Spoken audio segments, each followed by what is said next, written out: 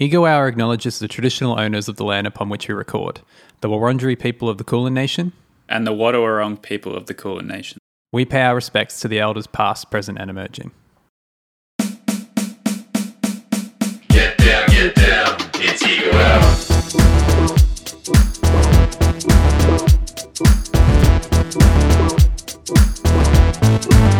It's Ego Hour.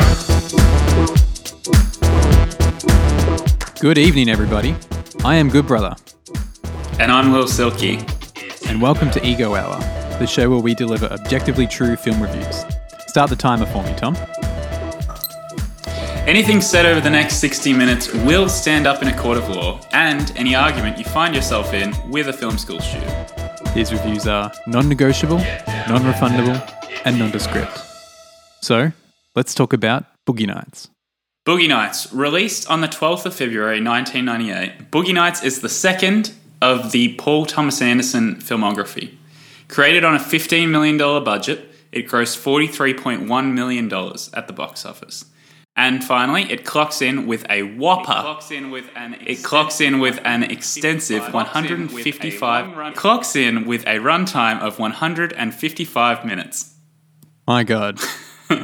Now, before we get stuck into it, quick mental health check. Hey girl, I know it's been a while, but I just need to ask you something. How you feeling? Girl, tell me how you feeling?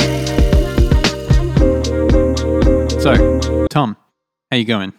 I'm good, thanks. Good brother. How are you? Yeah, I'm pretty good as well. Thanks for checking in. Thank you.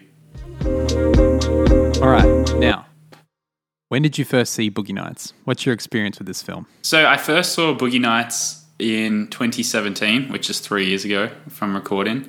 I can distinctively remember sitting down to watch it. Like, I knew it was a famous film before I watched it, obviously, and it had a high reputation in pop culture.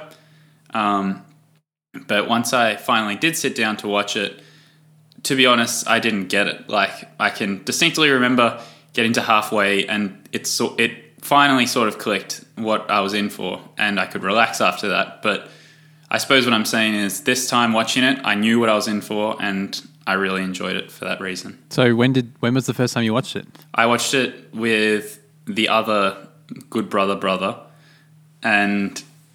Excuse me? You know, There's another brother? yeah, we just happened to put it on for the night. It was on Netflix, hadn't been on Netflix yet. I'm a big fan of PTA, so I had seen some of his other work before this, but including... Can you clarify who you're talking about? A certain Paul Thomas Anderson.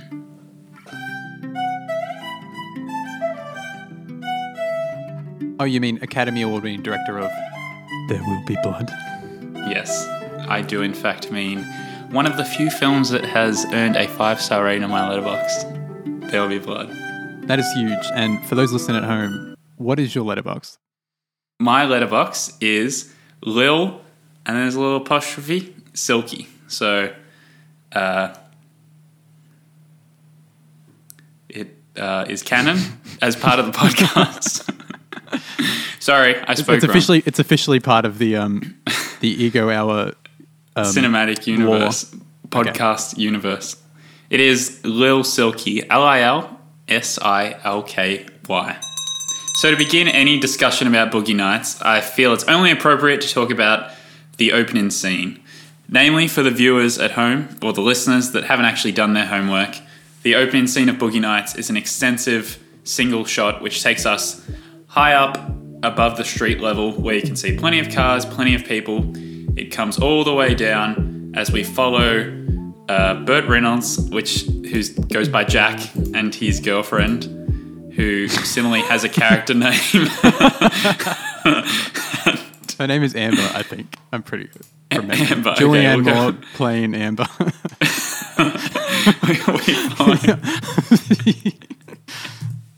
So we follow them into the as they enter the nightclub, and this is where we're introduced to all the major players in the film, including Roller Girl and, of course, Eddie Adams.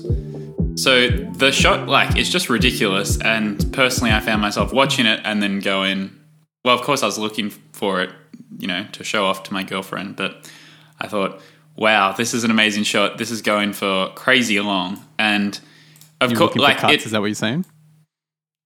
yeah, well, it does finally happen when a girl passes in front of the camera, but it's seriously like a 3-minute shot or something like I that. hate that I can't watch films anymore with like long scenes without thinking about whenever someone walks in front of the camera. Yeah. It sucks, man. Well, but I have to say, in a film like this, it's not a downfall. It's more of a flex than anything, you know? I mean, like, it's never a downfall. It's just like part of it. But I just mean that when you It does watch stand the out when behind you're the scenes of looking for it. 1917, you can't not see it yeah. anymore.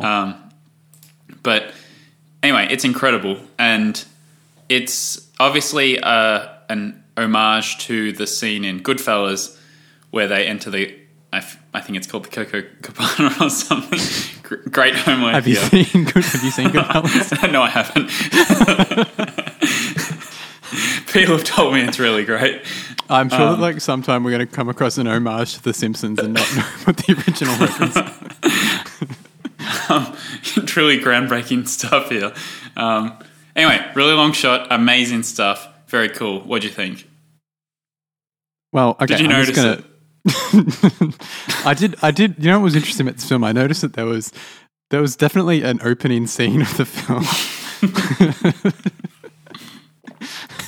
The movie definitely did start at a point. At some stage. Okay. No, I mean, of course I did. Like, it's awesome. It's so cool. The Best of My Love by like, I mean, the soundtrack in this film is just like really awesome. That song in particular, I've always like really liked, and it's just by The Emotions, Best of My Love. Awesome song. The scene's really cool. I mean, it introduces you to everyone straight away. It kind of sets up that sort of like ensemble vibe of the film, which I mean, this is the first time I've seen it, so I assumed it would be more about Mark Wahlberg, but it's obviously more of an ensemble film, which is really cool. And yeah, that scene's just like really, really good. And I know like I'm jumping ahead, but like to me, like my probably two favorite parts of the film are that opening scene and then like the end as well, which I guess we'll get to. But and I think that obviously those long tracking shots or whatever are pretty frequent in the film. Mm-hmm. Certainly comes to mind is the New Year's Eve scene, which is a bit pretty chilling, pretty confronting scene where little Bill sees his wife cheating or sleeping with another man one too many times, walks out from seeing the scene with dead eyes, goes to his car, puts a champagne glass on the car, reaches into the glove box, pulls out a gun, leaves the champagne glass behind, of course, walks back in. Locks the car. He locks the car as well. Which is a big thing. Did you notice that? Yeah. Because like this is what I didn't think I'd seen this before, but then I actually had seen that scene, and so I think I'd actually seen the second half on TV or something sometime before, but I think I'd seen from that scene. Honestly, I keep going. Yeah. So I suppose what I'd like to talk about is the camera work in the Paul Thomas Anderson filmography. And, you know, let's go with this film because we're talking about it, because it's a podcast about this film. But I just love how often he's moving the camera. It really makes the spaces seem real and lived in, and it definitely places you as a viewer into the scene to see, you know, the relationship between a corridor and then the room next to it. And then just to like move around people, you really do feel like you're at a party when they're throwing a party scene and you're moving around like that. Yeah, yeah, that's probably the other of my favorite scenes. That I don't know. That's just it's so cool. And like I think in that article, the oral history, like I think they talk about how they shot that actual scene where he shoots them, which is interesting because I can't imagine like that scene being nearly as good with an actual cut in the middle of it. You know, Yeah. like the reason it works so well is it's just one take. Yeah. So to the listeners, there is a fantastic Grantland oral history about the production of Boogie Nights. And so, yeah, in it they refer to apparently the Little Bill scene. They were going to show him shoot his wife and then shoot himself. Oh, well, we do see him shoot himself, but you would see him shoot his wife. And it was apparently too freaky. But then, let alone the fact that it would cut into this awesome shot that just goes for so long and really feels authentic. Because Well, so I suppose what that scene's doing, the shooting part, is it's creating this dramatic tension because you know that it's New Year's Eve. You know that they're about to celebrate as, like, everyone's counting down around them. And then you know that he's about to shoot himself just as New Year's hits. And whereas New Year's has this, you know, historical significance and symbolism as a time of opportunity and refreshment and stuff. It's such a dark thing to be happening that it's really spooky. I mean, that's kind of the center of the film. I don't know if, like, actually time-wise, maybe it's only just like an hour in or something, but I think the film kind of has three parts. I mean, and like that's also important because I think it's deliberately meant to happen on 1979 to 1980 because there's that theme. Like, obviously everything kind of goes to shit when it turns to the 80s, you know, it all kind of falls apart. And it's, you know, starts with that kind of, with that guy, I can't remember his name, and he's talking about like the video and all that sort of stuff. So it's really like the starting off or like a bad omen for the kind of decade that's to come, I think. Mm-hmm. And kind of sets off the second act of the film where it's not fun anymore, you know? Like the first half is all just like, or the first, you know, segment of the film is all just like, it's a really good time. And it's like fun to live in that world. And then it gets kind of serious. It's sort of like a love letter to, I suppose, classic pornography, but I suppose also it's just even classic filmmaking, right? Like they're talking about, it's a big theme going into the 80s that they're moving away from shooting these films on actual film stock to shooting them on video technology, which is a lot cheaper, and I suppose it's threatening the director Jack's artistic vision because video is cheaper and lower production quality and standards and stuff like that. Yeah, and he gives that he gives that big speech about how he has that dream of making a film with the storyline and that sort of thing. Mm. And then obviously in the interaction, he's like pretty antagonistic with that guy. Mm. Yeah. So watching this film, just one more thing on the structure. Sorry, I wanted to say what was interesting is in that that article. How there's that quote from PTA where he's saying like he I don't know like if this is something that he said in retrospect or he actually did this in writing. He talks about how he wanted the experience to be like when you watch porn. So it's like you start off with the fun and then you get a little bit turned on and then you just feel like horrible after it, and it kind of cycles like that. Like it's some sort of, which is I think a funny way of looking at it, but I also think it's something that he may have just said like after the film came out, you know. Mm. That sort of brings up, like, there's this thing in film school, I suppose. Do you go to film school? I do, in fact, go to film school.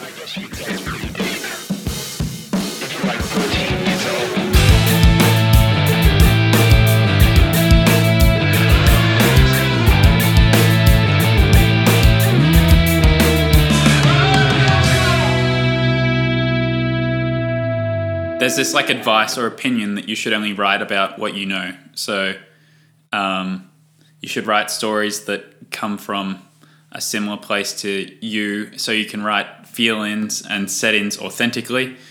For example, there's this saying, it's not about us without us, and the idea is you shouldn't be writing about, say, a disadvantaged community if you're not part of it, because you're going to bring, I don't know, an inaccurate perspective to it, an inauthentic perspective. Well, there's also that lens that like people from these communities, for example, should be telling their own story. Like they don't need someone else to come along and do it for them. Absolutely. And call it art. Yeah, you just you think that he's earned that kind of perspective to actually make a film about it. Yeah, and I suppose it's just impressive that he did make a film that is so sort of uncomfortable, and in 98 rather than 2010 or something like that. Yeah, well, they talk about in that article how like there wasn't the whole porn is cool movement sort of thing. Like nowadays it's kind of, people are more sex positive and that sort of thing. But it's like, yeah, in 98, I can't imagine that being nearly as prevalent. And I don't know, like what I really like about the film is that it's about like a family. It's like, and it's an ensemble thing, and it's not about beyond that kind of like act in the middle where it all kind of goes downhill. It's not about how morally corrupt porn is or anything like that, which I think is like, refreshing. Like that would have been just like a really boring movie and like wouldn't have held up, I think, over time. But I think what makes it kind of stand up now is the fact that it's not really focused on that. And like so like I said before, like I really love like the ending of this film. Like it's just like really, really awesome. That whole like montage sequence to God Only Knows is like awesome. And I think I like it how everyone comes back around and there's a happy ending for everyone. Like I think that's cool. Mm-hmm. Yeah, so I think the poster boy of that part of the story is Don Cheadle as Buck. Don Cheadle is fire in this film. Yeah. So good. Just like the most wholesome character, and his relationship with, I believe... Did you go quiet when I was talking because you're like looking up names of the cast? Yeah. Trying to do a proper job. I don't think you should try and do a proper job. Well, your points weren't particularly interesting, but So, speaking of wholesome themes in this film, watching Boogie Nights again, I think I interpreted the first half differently to how I did the first time I was watching this film. So, with the whole Dirk Diggler joining the crew and getting along with everyone and how it's such an idealistic transition into being a porn star, I think that I really read the first half as though it's a parody of the transition into becoming a normal film star. And I think the example that stood out to me most was when they were on set for Dirk's first scene and Jack's like, oh, do you want to practice your lines? He's like, no, it's all good. And he's all shy and sort of unsure of himself. And then he goes on to the scene and then Julianne Moore's talking to him and she's like, don't worry, it's all good. And everyone's been supportive. And then he delivers the lines and it goes really well. And so it felt like it was riffing on that idea that everyone wants to move into LA to become a film star, and then what would a dream run look like? And that's what it would look like. But then the punchline being that, it's in the porn industry rather than in the actual film industry. Well, not the actual film industry, the commercial Hollywood film industry. Yeah. Well, I mean, to me, it kind of read more generally as just like a kind of underdog arc sort of thing. Like it could be like any sports movie or something where there's a kid with a talent or something like that. And then obviously there's just like this kind of humor coming off it about the fact that it's in a scenario that you wouldn't normally make a film like that about. And I think but that's kind of interesting as well, is the fact that first half, the first hour of the film, I don't think is like story-wise, it's not particularly engaging. I don't know if you'd agree with that. Like it's just kind of like is like following the routine of that sort of film. You know what I mean? Mm-hmm. But like all the interest that's coming about it is from the setting. So I mean, it's kind of carried on how good the music is and how good the settings are and all that sort of stuff. Yeah. But the storyline is just like of a generic hero underdog story or whatever. Yeah, exactly. It's unspecific in the way that it's really just trying to take you into the place, take you into the environment. They're at the pool party. You're not even sticking with Dirk. Everyone's riffing, and it's just sort of like punchline after punchline, an exciting thing just happening. There's definitely like the plot drive at the start is really just soaking in the world and creating the world, which is, I think that's what sort of got me the first time watching this film. I was sort of waiting for more cliche that just never really came. You were waiting for more cliche. What do you mean? Yeah, you're waiting for those moments where they're like setting up the fall, and it's like who's going to be his competitor and stuff that eventually does come, but it's by then it's less about Dirk. Like but to be honest, like my biggest critique about the film would probably be the fact that stuff happens very, very quickly. You know what I mean? And it does have this feel where it really does feel like it's split into two complete distinct halves, like the 70s half and the 80s half. You know what I mean? Mm-hmm. Because like he has that big fight with Jack and then like leaves and everything. And it happens all very quickly, and it felt kind of unconvincing. I mean, it's like not a big qualm, to be honest.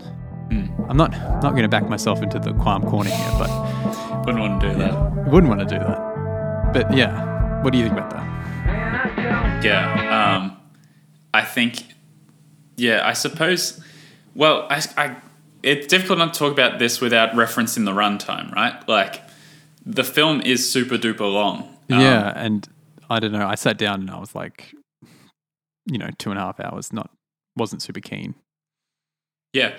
But what is sort of confusing to me was I got to the end and it's sort of like, I don't know what I'd want to cut, because you could cut peripheral stuff such as Don Cheadle really doesn't relate to Dirk Diggler at all at the end.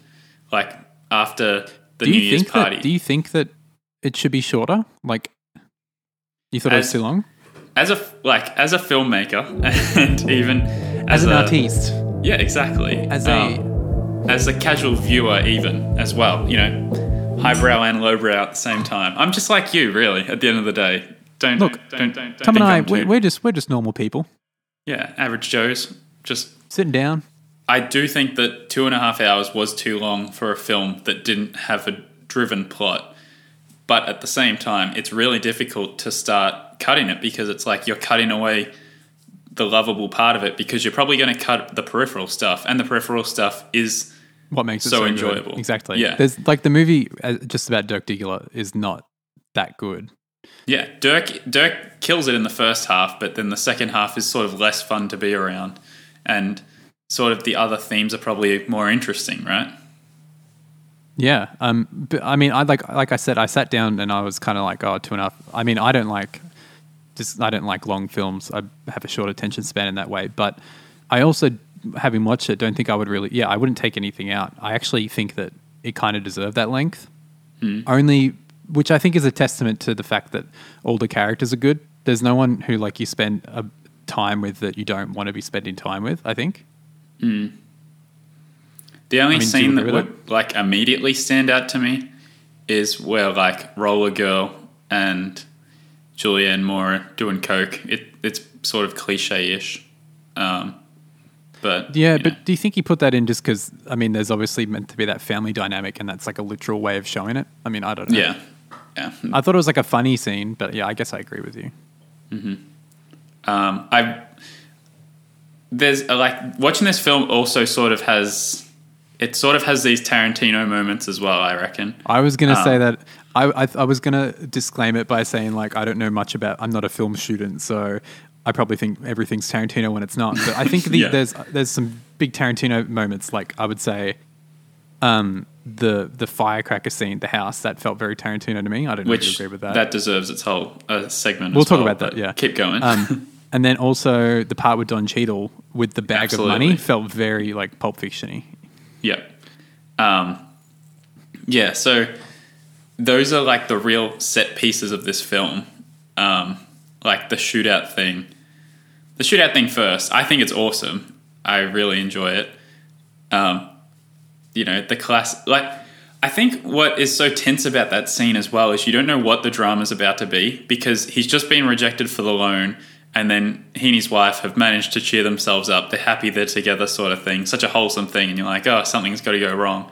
And then he goes into this thing and he's wearing like a pristine white suit. So I think the first thing my mind went to, and definitely who I was watching it with, went to like, racism or something like that. It's same thing. I thought something was going to happen to him in that manner. Yeah. But then the shootout happens and you're like, God, like he's about to die now. Like once they start shooting, and then he gets away as the only guy who doesn't get shot. Then he gets to still take the money as well. so it's amazing. But this is why the film is good, is that you think that you might be, you think that there might be a lesson, like, and that's what I really like, that there's no lesson about, indulgence or, sex or anything like that, or drugs. It's just like about these characters, and it makes you like these characters, and then you want things to work out for them, and then it does, and it works out with a montage set to Beach Boys, and it's just like wholesome as fuck, and it's really satisfying to watch that, Yeah, maybe that, even that, like talking about things that you could cut, right? Like the Don Cheadle selling speakers thing is such a character scene. Like it's another one of those ones that has no impact on the plot. It's just to sort of play that joke that he has to change his look, which by the way is fire. Like, surely he knew the cowboy was coming back around. But that's what's funny about it is it's like in the 70s. And, well, I mean, like two comments. Like the first one is like, so he's playing cowboy and stuff like that. And, you know, you wouldn't, we obviously think that that music is awesome now in retrospect, but it probably like was not cool. All that disco sort of stuff. So it's like interesting that he has a side thing that he's interested in, which makes him, I guess, a cooler character. And what's really funny is also the 70s, 80s thing is that like the 70s music just sounds like so much better in my opinion. And then it gets to like the 80s and there's like Jesse's Girl in that drug scene. Oh, that's pretty amazing there. And that's like, yeah, but that's what I mean. Like that song like makes you like laugh, you know what I mean? Versus the 70s music, you're like, this is all like, they're all bangers. Stylish. And then you get to that and you're like, wow, they're all cheesy as fuck songs. Like, yeah, I think that is reflective of the time though, like, because 70s stuff is cool again for sure. And you hear it when, what's it called? The Marvin Gaye song comes on and like, you know, it was ripped off by Robin Thicke. it was, but like, as legally, it was, the courts have determined it was a rip-off. So that's our official opinion as well. Which, that's another great scene, by the way, as he's showing around his new digs and the camera follows him around. Very cool scene. Yeah. Another good long take. Just the camera movement stuff is really good, you know? Like, you could shoot stuff in statics and move around and maybe a little bit, but I just love how often he's moving the camera. So he uses the technique differently in this film than he does. Like, so PTA is always using camera movement, and it's one of the things I love about him. Like, just because the biggest thing the camera movement will do is it'll make you think about the scene in a different way. So, to be honest, I think it's most noticeable in There Will Be Blood, right? Because in that he'll hold a beautiful shot, and then the camera will just like crawl in a little bit, and it will go for the whole scene rather than cut in between two things. And the angle will only change slightly and slowly, but by the end of it, you're seeing the angle from a completely different view. And I think that's, you know, metaphor and just interest sort of thing. Like, right, let's get back on track though to the film we're actually talking about. Okay, back on track. Back on track.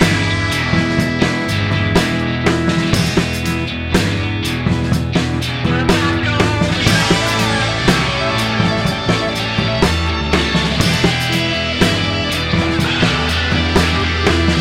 Conclusion: camera movement in this film is awesome. It makes it feel like it actually makes. I think what's such an achievement about this film is it's a period film, and it feels like they went all out, and it's a completely believable thing. You're immersed in the time, you're immersed in the sets, you're immersed in everything. It doesn't feel like modern people trying to do old stuff because it's cool. You know, it's a cool film because I mean I love when I watch a film and it just feels like you're just watching something that, I mean, I like films that don't overstate what they're trying to, don't like have a message or a moral or something like that on their sleeve or something like that. And you know, this film, like I said it before as well. So you've got so much of it is about just like putting you in a setting and it being like really enjoyable to be in.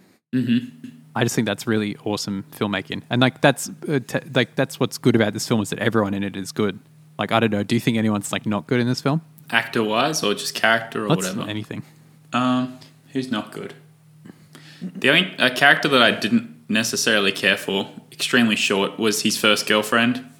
Didn't mean much to me. I think that she was in it a little bit more in deleted scenes from what I had read. I don't know. I didn't feel like that added much context besides when the mum yells at him, which I think's really... Which is also a bit of a weak scene, I would say. I was about to say I liked it, to be honest. Here we go.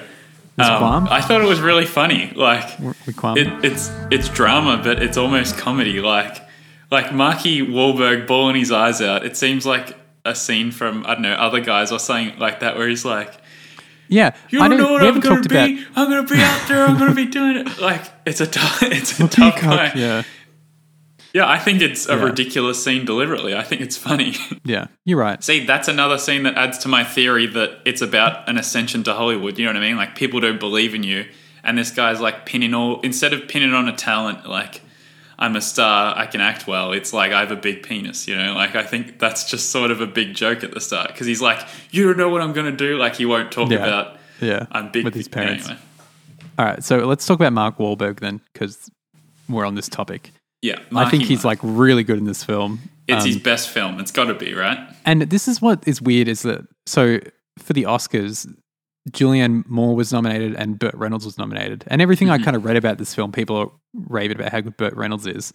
I don't really know enough Burt Reynolds films to talk about how good it is comparatively, but I mean, I don't think his character was that interesting, to be honest. Yeah, I had that in my succinct notes as well. I was going to address it. I was going to say, did What you are think succinct that notes? it's unprepared notes? That's what it is. Can you? God, I'd hate to hear how the succinct notes are. Okay, I screenshotted a graph of the award thing because I read somewhere that he was nominated for Best Actor, and I wanted to ask if you thought, was he the best supporting actor? No, I think he was. I mean, I Was he also even the think he best had, supporting actor in this film? I don't think he had the most interesting. He had probably one of the least interesting characters in this film. Like, what's his stakes? Nothing. Like The you know, only Julianne Moore's interesting got thing this- about him, yeah, like besides the fact that, you know, interesting character, like as in, I mean that he's worthwhile, but the only like writing that's unique and interesting is that he doesn't get jealous of Julianne Moore falling in love with him, with Dirk, right? yeah. But Like, that's that's a cool also thing. another thing. Like, this film doesn't have any of that shit that you think is going to happen. You know, like it plays it straight, which I think is really cool. Like, yeah, they hook up like somewhere in the middle or something like that, and it's all a bit weird, and you feel like it's going to be some conflict, but then it's not any conflict. It's good. You know, like the only sort of scene where that's kind of a thing is like with Lil Bill, I guess. Yeah. In terms of like good acting performances, I don't know. It seems like John C. Reilly is meant to be John C. Reilly. Like it doesn't seem like it comes hard to him at all. But this is this is the thing, is that apparently John C. Reilly is a serious actor, but for people whose first John C. Reilly film is Step Brothers and Talladega Nights, it's like He's definitely That's not influenced our the impression. perspective. yeah. I think Philip Seymour Hoffman's amazing, but like he's good in every PTA film. Like he's good all the time, you know. Is he in Hard Eight, or is this his first one? Was he in Hard Eight? I watched it. I don't. Well, that's why think, I'm asking you. Yeah. I don't think he was, but he might have been. He was in Punch Drunk Love, and he's great in that. He was in Magnolia. He's great in that.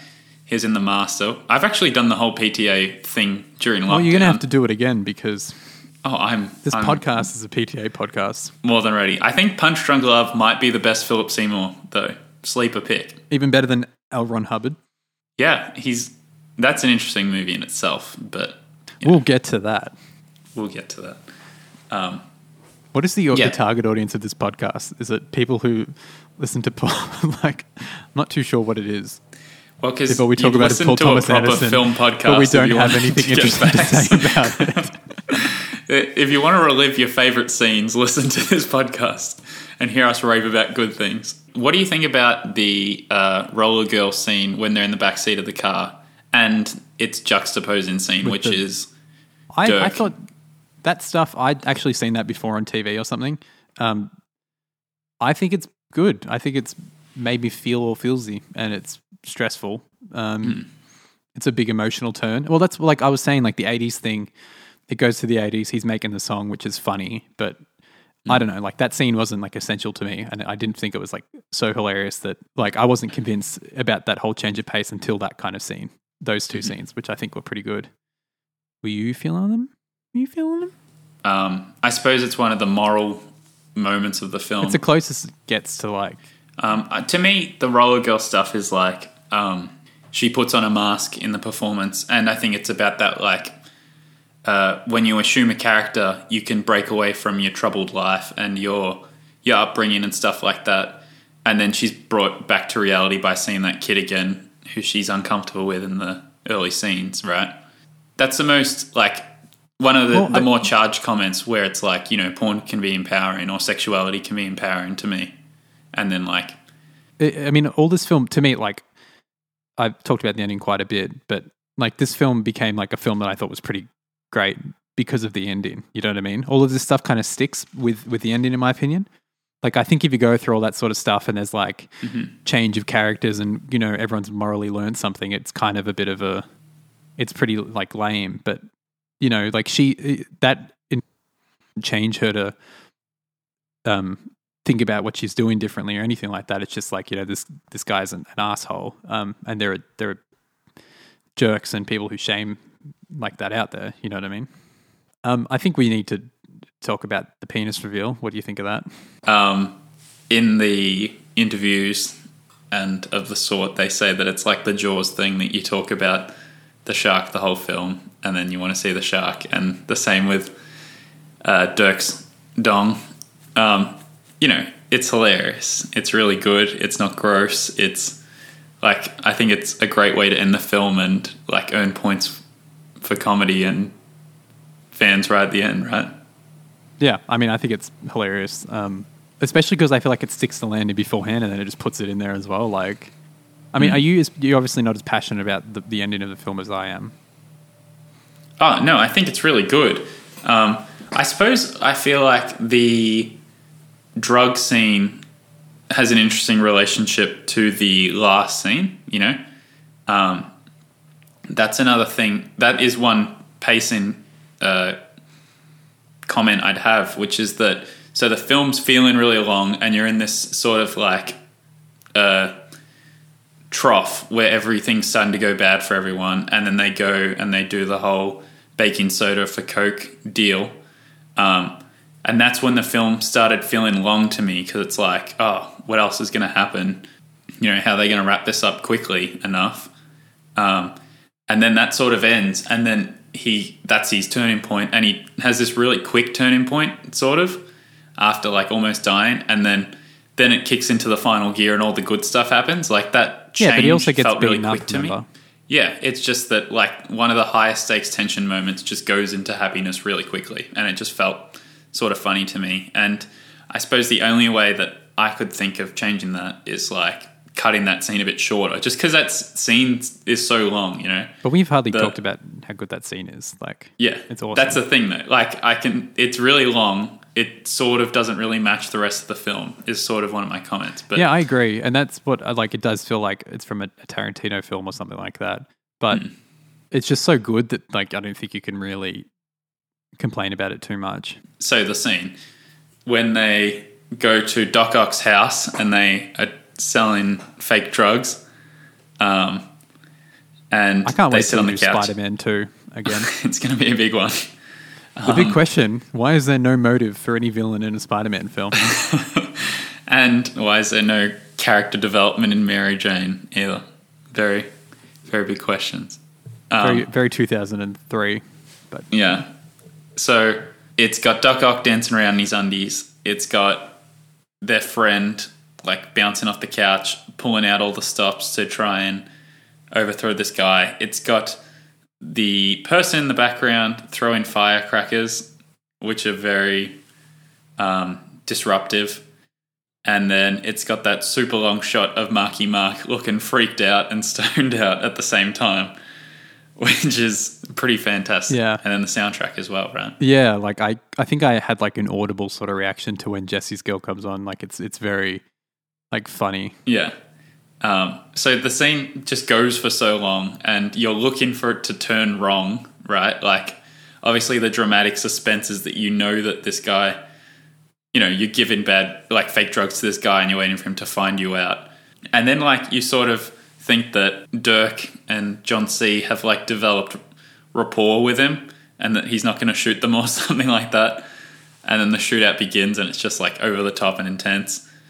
And yeah, it's really good. I think simply the reason that it's so good is the firecrackers, right? I mean, that's definitely a big part of it. And then there's also like the fact that he's a good character, that other dude, and the setting's funny and everything like that. I think that, well, I suppose I just mean that like there's scenes that are similar to it, but the firecrackers take it over the edge, you know? Yeah, Like okay. you've seen a drunk swagger in, you know, a drugged up swagger in. Yeah. But the soundtrack and the firecrackers is what makes it really good. And just like Dirk looking really spaced out. Good scene. Definitely check it out. If you're watching this film, I definitely Don't turn it recommend- off before the end. You probably want to. Make sure you watch this one. I think we're running out of time here. Yeah. That's my alarm, my pre-alarm actually, saying that the show's about to end and our time's up. Well, a few questions. What works for you? What works for me? Boogie Nights creates a fantastic and immersive world. I think they do this with their tracking camera shots, with their awesome costumes, with the extensive, incredible soundtrack. I think it has every famous like boogie song that you've thought of, besides like the Bee Gees. I think it does a great job of creating exciting events and moments, and I think in terms of staying power of this film and keeping it from being dated, is not forcing an emotional and moral agenda. These are just well-rounded characters doing interesting things, and you're there for the ride. What would you change about the film? What would I change? I would make it shorter, honestly. How would I make it shorter? It really becomes killing your babies, because there's some fantastic scenes that don't affect the story at all, such as the whole Don Cheadle character, who, well, in a way, like, he affects the story but not the plot. He affects the themes and Look, we're talking the about characters and stuff. But I would cut just particular scenes that are taste related to me, and then you would I think you shorten that end scene a little bit.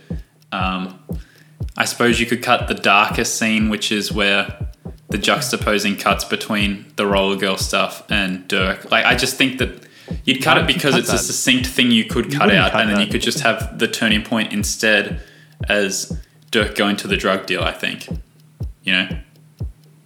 But I think that's okay, I wouldn't do it. Cut that out of. Put that out of the podcast. I don't want the. We're getting this out of listeners to think I'm stupid. Excuse me. Can we just rewind? Let's What would I change? So I'd cut it shorter. What? Whoa! You stepped over the fucking line. I don't know. I'd find a way to make it shorter, and it's you're cutting something that's good because all of it's good, but it's probably too long. But okay, look. So my answer to the question, we're going to edit that out. That was just a nonsense answer. But then you're not going to edit that out, are you?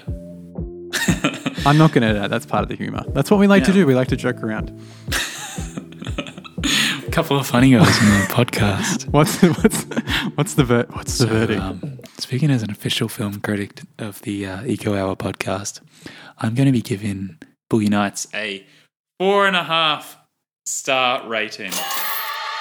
Oh, Yep. Jesus! What was the original rating? What do you mean That's the huge. original rating? Last time I watched it, that was yeah. pre-Letterboxd. Well, what do you mean the I original probably rating? would have given it. I don't know. Yeah, okay, but your brain didn't think in stars back in 2008. Okay, I used to. It wasn't until last year when I adopted a 5-star ranking system, which has rendered all of my previous rankings out of 7 completely unusable. So I might need to Defunct. just give me a moment to calculate the difference, the conversion rate. I don't know. I probably would have given it like I think if you a 3.5. Like it's just that, like, I think that's a PTA theme, to be honest, is that all of these films are really impressive and great films, whether you vibed with that particular film or not. I think the filmmaking techniques and conventions are just really impressive. Yeah, I mean, I think when I put my film school cap on, there's definitely tons in this film that you're like, that's awesome.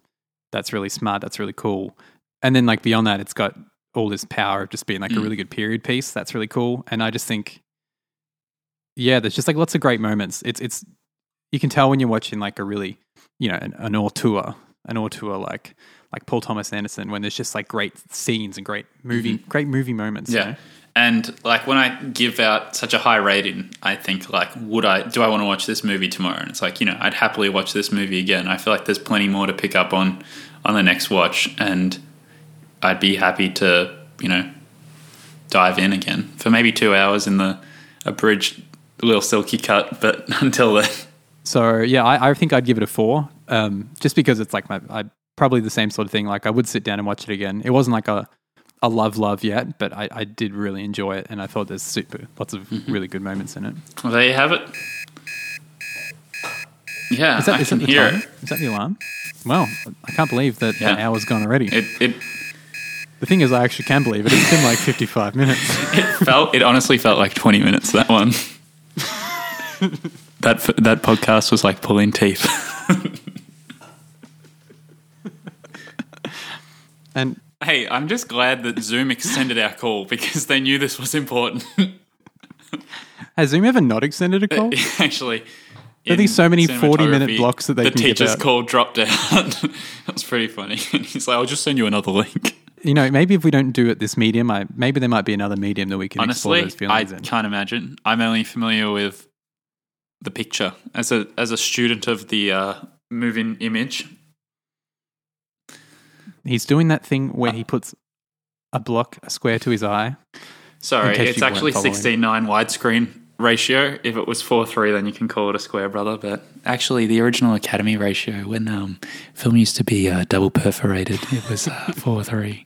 And then when they created 16 Alright, millimeter so- format, they realized that if you cut out one of the perforations, you could have a single perforated edge, and then it would actually allow you to use more of the film stock, more efficient image, higher quality. The fact that you can say this stuff off the top of your head, but like actual bits you've written down about the movie, you can't even get a sentence out. That's about all the time we have tonight. Thank you for tuning in. This has been Ego Hour. so make sure if you want to stay up to date on all of Ego Problem and Good Brother works, to follow us on I'm Good Brother on Instagram, or search Shoulders music video clip Good Brother on YouTube and click on the link that's not an Indian guy, and then you'll find us there.